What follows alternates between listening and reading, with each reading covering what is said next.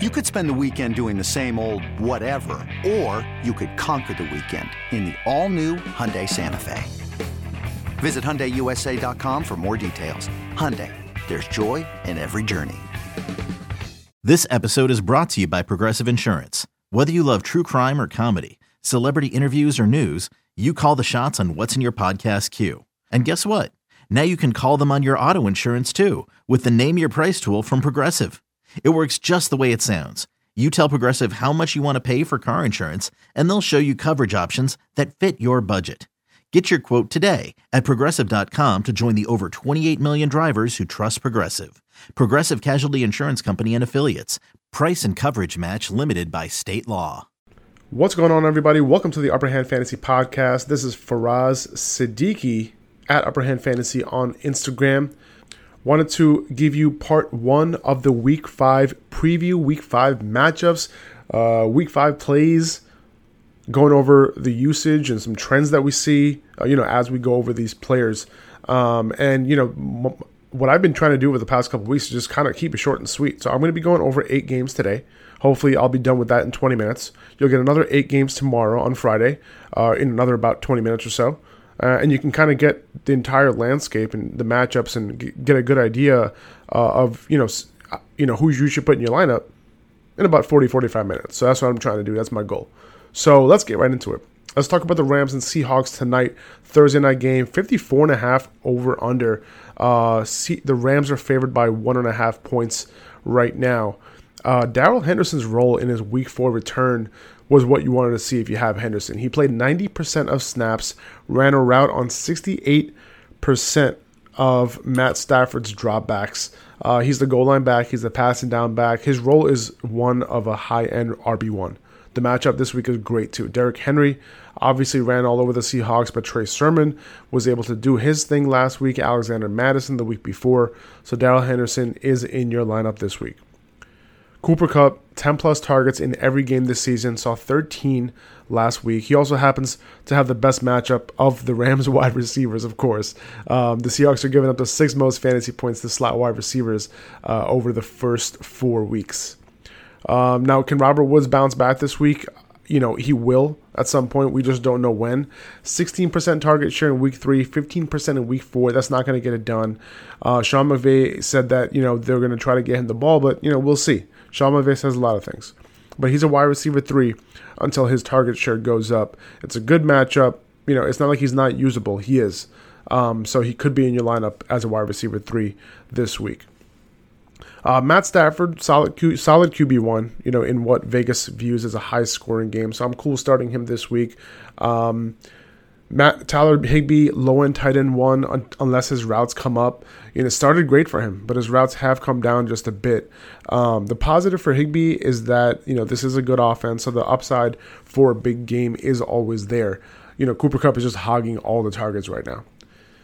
The Seahawks aren't running a lot of plays on the other side, and that's a problem, right, in the game that we play, fantasy football, where volume is king. Russell Wilson, he's turned into a low-end QB1 right now because of that reason.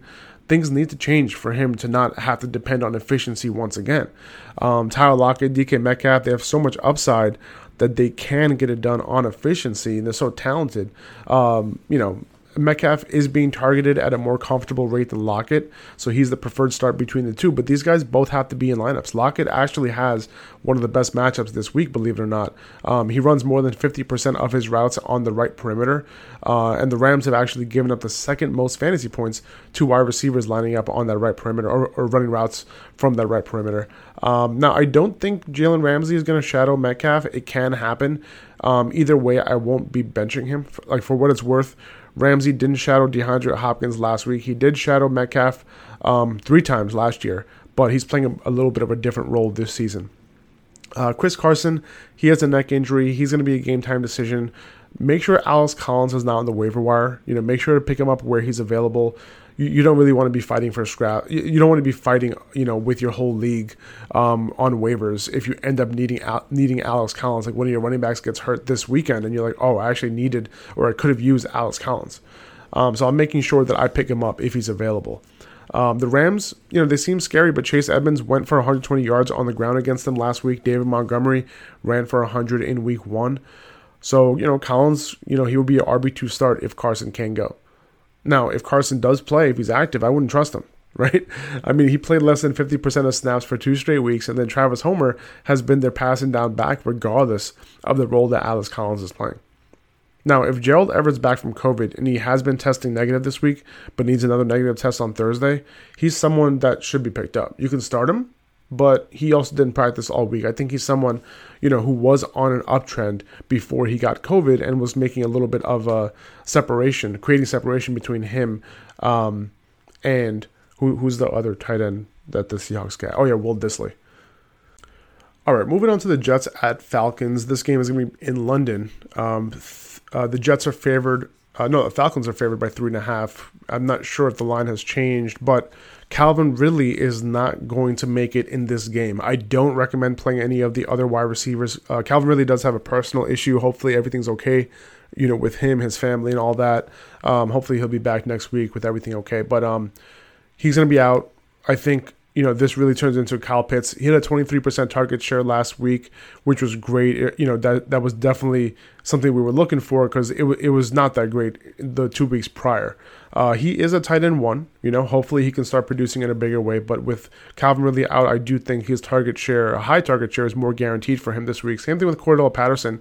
He blew up last week. He's playing very well. He's a PPR RB2. He's a wide receiver 3 as well. He has dual eligibility on a few platforms. But, just keep in mind, last week he only played on 30% of snaps. He ran a route on only 29% of Matt Ryan's dropbacks. So on a per route basis, he's being targeted at a ridiculous rate. Now, if that starts to come down, he'll be unusable. But for now, he's an efficient PPR RB2. He's racking up receptions. He's not an RB1, even though he killed it last week. I think he was the overall RB2. But if you can get like an RB1 for him or a wide receiver 1 for him or even a wide receiver 2 before Sunday, I do that. And now that Calvin Ridley's out, you might, that it might be more attractive for somebody else if you're giving up Cordell Patterson. I know it's very enticing to use him this weekend, but I'd rather get a high-end season-long asset, and kind of give up a good play for 1 week. Right, Mike Davis, is still getting a majority of carries. He's still getting targets, just not last week when it came to targets. But his route participation was higher last week than any other week this season. It's much higher than Patterson. He's still a low-end RB2 in PPR leagues. I would give him a slight bump in this matchup because Calvin Ridley's out. So I think they'll depend more on their running game and on their running backs, especially in terms of targets. Okay, on the other side of the ball, Zach Wilson might have all his weapons back. Jamison Crowder, Corey Davis, Elijah Moore, and they have a pretty good matchup. Davis and Moore have the best matchups on the perimeter. The Falcons are giving up the 3rd most fantasy points there. But Corey Davis specifically on the left side, giving up the 2nd most fantasy points on the left perimeter. So I'd start Davis as a high-end wide receiver 3 this week, Crowder as a low-end wide receiver 3. Moore is an upside flex option if you're desperate because of the matchup and because his usage before he got concussed in week 3 was really, really good. Like he was on his way to killing it in that game and getting a bunch of targets. So we'll see, with him potentially back this week, if Zach Wilson favors him, potentially over all 3 wide receivers. That's something to look out for. All right, moving on to the Dolphins at Bucks. There is no startable running back in the Dolphins backfield. Myles Gaskin played only 23% of snaps last week. Malcolm Brown had all the important roles. So we'll see if there's a 2-week trend with Brown or if Gaskin can work his way back. But for now, especially against the Bucks, I'm good. I'm staying away. Will Fuller placed on short-term IR with a broken hand. He'll be out 3 weeks at least. Target share has flip-flopped between Jalen Waddle and Devontae Parker over the last 2 weeks. We know that this matchup is good, especially for Parker. The Bucks have given up the most fantasy points to perimeter wide receivers and the most fantasy points overall to wide receivers. So I'd say that both of these guys, low-end wide receiver 3s with upside this week. Mike Gesicki, 28% target share in week 3, 20% target share in week 4. So very solid for a tight end. He's a good streamer this week. This is a good matchup. Kyle Pitts, Tyler Higbee all had good games against the Bucks, or I should say both had good games against the Bucks. And you have Hunter Henry, Jonnu Smith, both had touchdowns against them in the same game. So solid streamer, Mike Gesicki. Antonio Brown on the other side of the ball has the worst match of the 3 wide receivers. He runs most of his routes on Xavier Howard's side. He can win those matchups, and he does move around a bit, so I think he's still a solid wide receiver 3. Like, not a matchup I'm necessarily avoiding, but I would temper expectations. The positive here is that he was up there with Mike Evans in target share last week with a 28% share. Speaking of Mike Evans, he runs about 75% of his routes away from Xavier Howard, whether it's on the left perimeter or in the slot. Because Xavier Howard usually chills on that right perimeter there, the offense's right perimeter. But Miami is allowing the 10th and 8th most fantasy points to wide receivers on the left side and on the slot, respectively. So Godwin has a good matchup as well for the same reason. Both of those guys are wide receiver 2s for me. Now, Leonard Fournette played over 80% of snaps with Gio Bernard missing this past week. Playing that many snaps also means he took some work away from Ronald Jones. But, as we've seen before, last year, Ronald Jones can all of a sudden see 20 touches the following week. But as long as Gio is out, I think Fournette will get the receiving work, and that gives him enough footing to be a PPR RB2 with RB1 upside. Now, this is a great matchup, by the way. So if Gio is out, I would definitely want to play Fournette.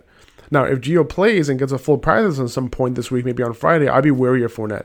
But I'd be okay starting him as a PPR flex if I have a feeling that Gio is still banged up and won't get his full receiving role right away. So you can make that judgment there. If Gronk is out again, I wouldn't feel comfortable starting Cameron Brate. O.J. Howard did get an increase in snaps with Gronk out. If Gronk does play, I think I would probably rank him as like a low-end tight end 1 if he's not 100%. All right, Eagles and Panthers. The Panthers are favored by 4 in this game, 45.5 total. Start Jalen Hurts. He's the quarterback 3 on the year, only behind Patrick Mahomes and Kyler Murray. He's in. All right, what do you do with Miles Sanders? This guy's really good with the ball in his hands, right? Especially, look what he's doing in the passing game, averaging like 10 yards per reception. That's pretty good for a running back. He's averaging like 3 catches a game, which is good, so he's not a complete dud in PPR. But this team does like to drop back on most plays. He's getting around 65% of snaps or so. Kenneth Gainwell is the guy coming in on 2-minute situations. So I'm viewing Sanders, as a high-end flex right now. And it's sad, right? If you don't have many options, I get not playing him. But the upside is only there if he takes one to the house, especially with Kenny Gainwell having his own red zone packages.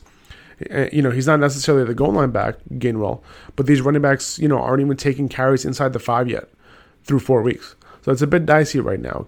Kenny Gainwell had a good week last week, but if the game script was, if the game script isn't, looking like what it was last week with the Eagles down, he's probably not going to see the field as much, get as many targets. So I leave him on my bench personally. Now, I talked about not giving up on Devontae Smith before last week after a dreadful week 3, and that came to fruition. His usage was great.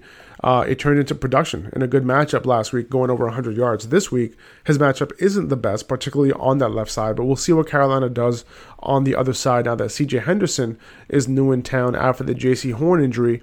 I think Devontae, can definitely take advantage of that right side. That's been their more vulnerable side. I'd say Smith is still a solid wide receiver 3 this week.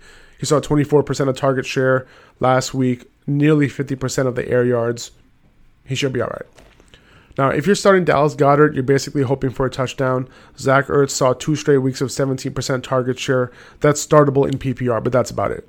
On the other side, Sam Darnold, QB5 on the year. Those rushing touchdowns are really helping out. DJ Moore, balling right now. He's a wide receiver 1. I thought he was going to have a tough matchup last week. He didn't care, right? He's matchup proof at this point. Robbie Anderson woke up from the dead, not in terms of production, but in terms of targets. 11 targets last week, accounted for 29% of targets after getting 14% in week 2, 6% in week 3. So is this going to be a trend? Who knows? Not starting him just yet, but I'd monitor this situation to see, if this becomes a 2-week trend. There's a chance Christian McCaffrey plays this week after getting a limited practice in on Wednesday and on Thursday.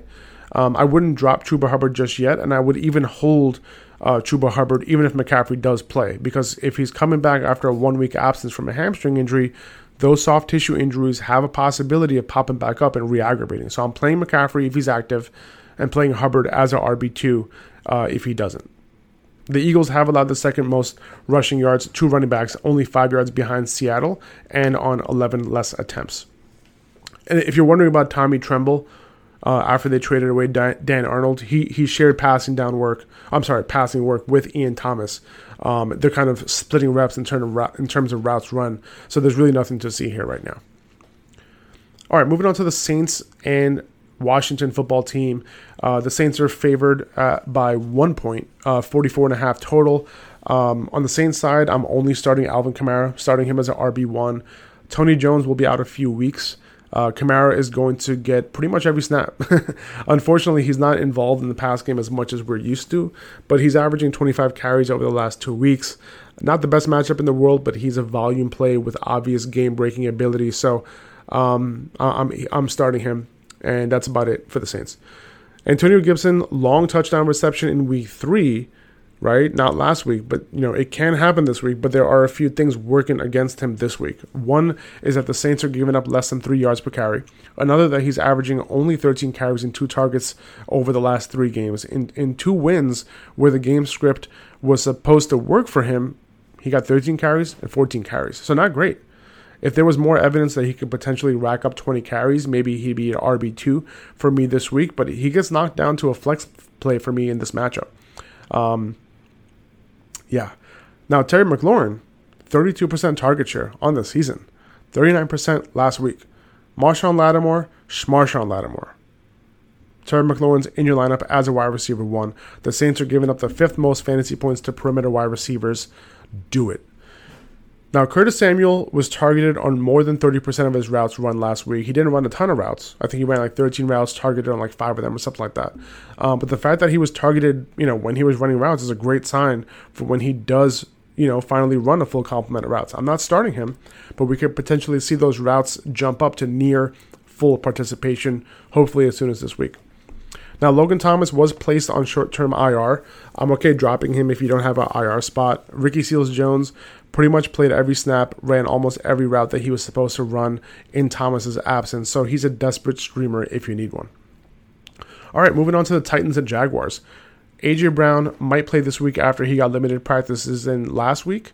Limited practices in this week, Wednesday and Thursday. If he plays, he's in your lineup as a wide receiver 1, especially because of the matchup and because of the fact that Julio also might not play this week. He didn't practice yet. So I'm monitoring his practice status on Friday. Obviously, you go on to monitor A.J. Brown's as well. It's a great matchup. Hopefully, A.J. Brown can finally have his breakout game that we've been waiting for this year. Derrick Henry, obviously in. I'm also fine starting Ryan Tannehill as a low-end QB1 if A.J. Brown does play. Otherwise, I'd be iffy about it even with the matchup. Marvin Jones didn't come through for you last week in a great matchup, but he was getting a 25% target share coming into week 4. He's still at 23%, and now DJ Chark is out for the year. So, he will run most of his perimeter routes against Janoris Jenkins, but he'll also see Christian Fulton on the other side, and Chris Jackson in the slot more than 50% of the time overall on his routes. So, Titans have given up the most fantasy points to wide receivers running routes from the left perimeter, the most, and the 3rd most fantasy points to slot wide receivers. And that slot number is very important to DJ Chark, who runs more than 80% of his routes from the slot. So he gets bumped to a wide receiver 3 now because of that and because of Chark not being in the picture. I'm sorry, that's it, Chark. That slot number is very important for Laviska Shenault. Sorry, who's running more than 80% of his routes from the slot. So yeah. Now, Carlos Hyde is practicing in full, which makes James Robinson interesting this week. Robinson saw 95% of snaps in week 4, which is amazing, right? If that continues, he's an RB1. If Hyde continues to take away work from him, and it depends on how much, it can knock Robinson down significantly. I'd treat Robinson as an RB2 this week, kind of in the middle, maybe a mid RB2 or so. I would temper expectations, more so because Carlos Hyde was not a healthy scratch last week and that he had a shoulder issue. Now, we can call bullshit on the shoulder issue if Hyde doesn't get much work this week. So, Robinson's going to be in this week for me as an RB2. It's as a neutral matchup in terms of the Titans here. Now, Trevor Lawrence becomes a bit more interesting now that he has some design runs in his game. I want to see if it continues to be a part of the weekly game plan before I go ahead and start putting him in my lineup. But for now, he's a QB2. Lions and Vikings. Vikings favored by 8 points, 50-point total. TJ Hawkinson's target share, jumped back up to 22% last week. He's at 19% for the year. He's running around on almost every drop back. Very good usage. I'm continuing to play him as like a high-end tight end 1.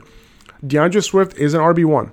I know Jamal Williams had more carries than him last week, but he has taken over the passing down role last week. He played on 73% of snaps. That's the role you want on an offense that will continually be playing catch-up. And the Vikings are favored by 8 points in this game.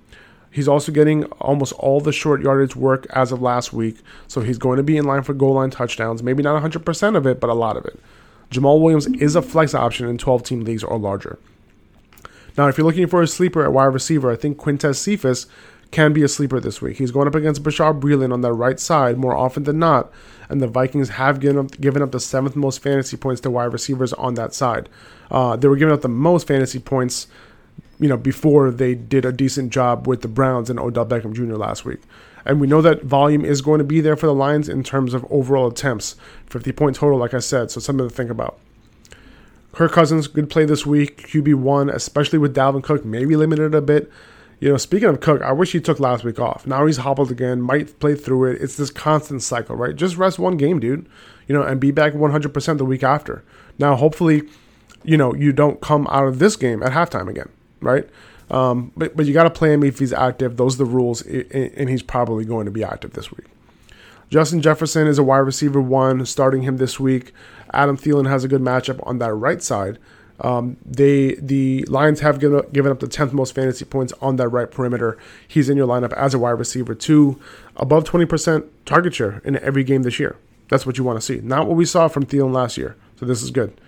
Tyler Conklin's route participation went up this week to over 70%. He was at or above 20% target share for the second straight week as well. So he can, again, be a solid streamer once again this week.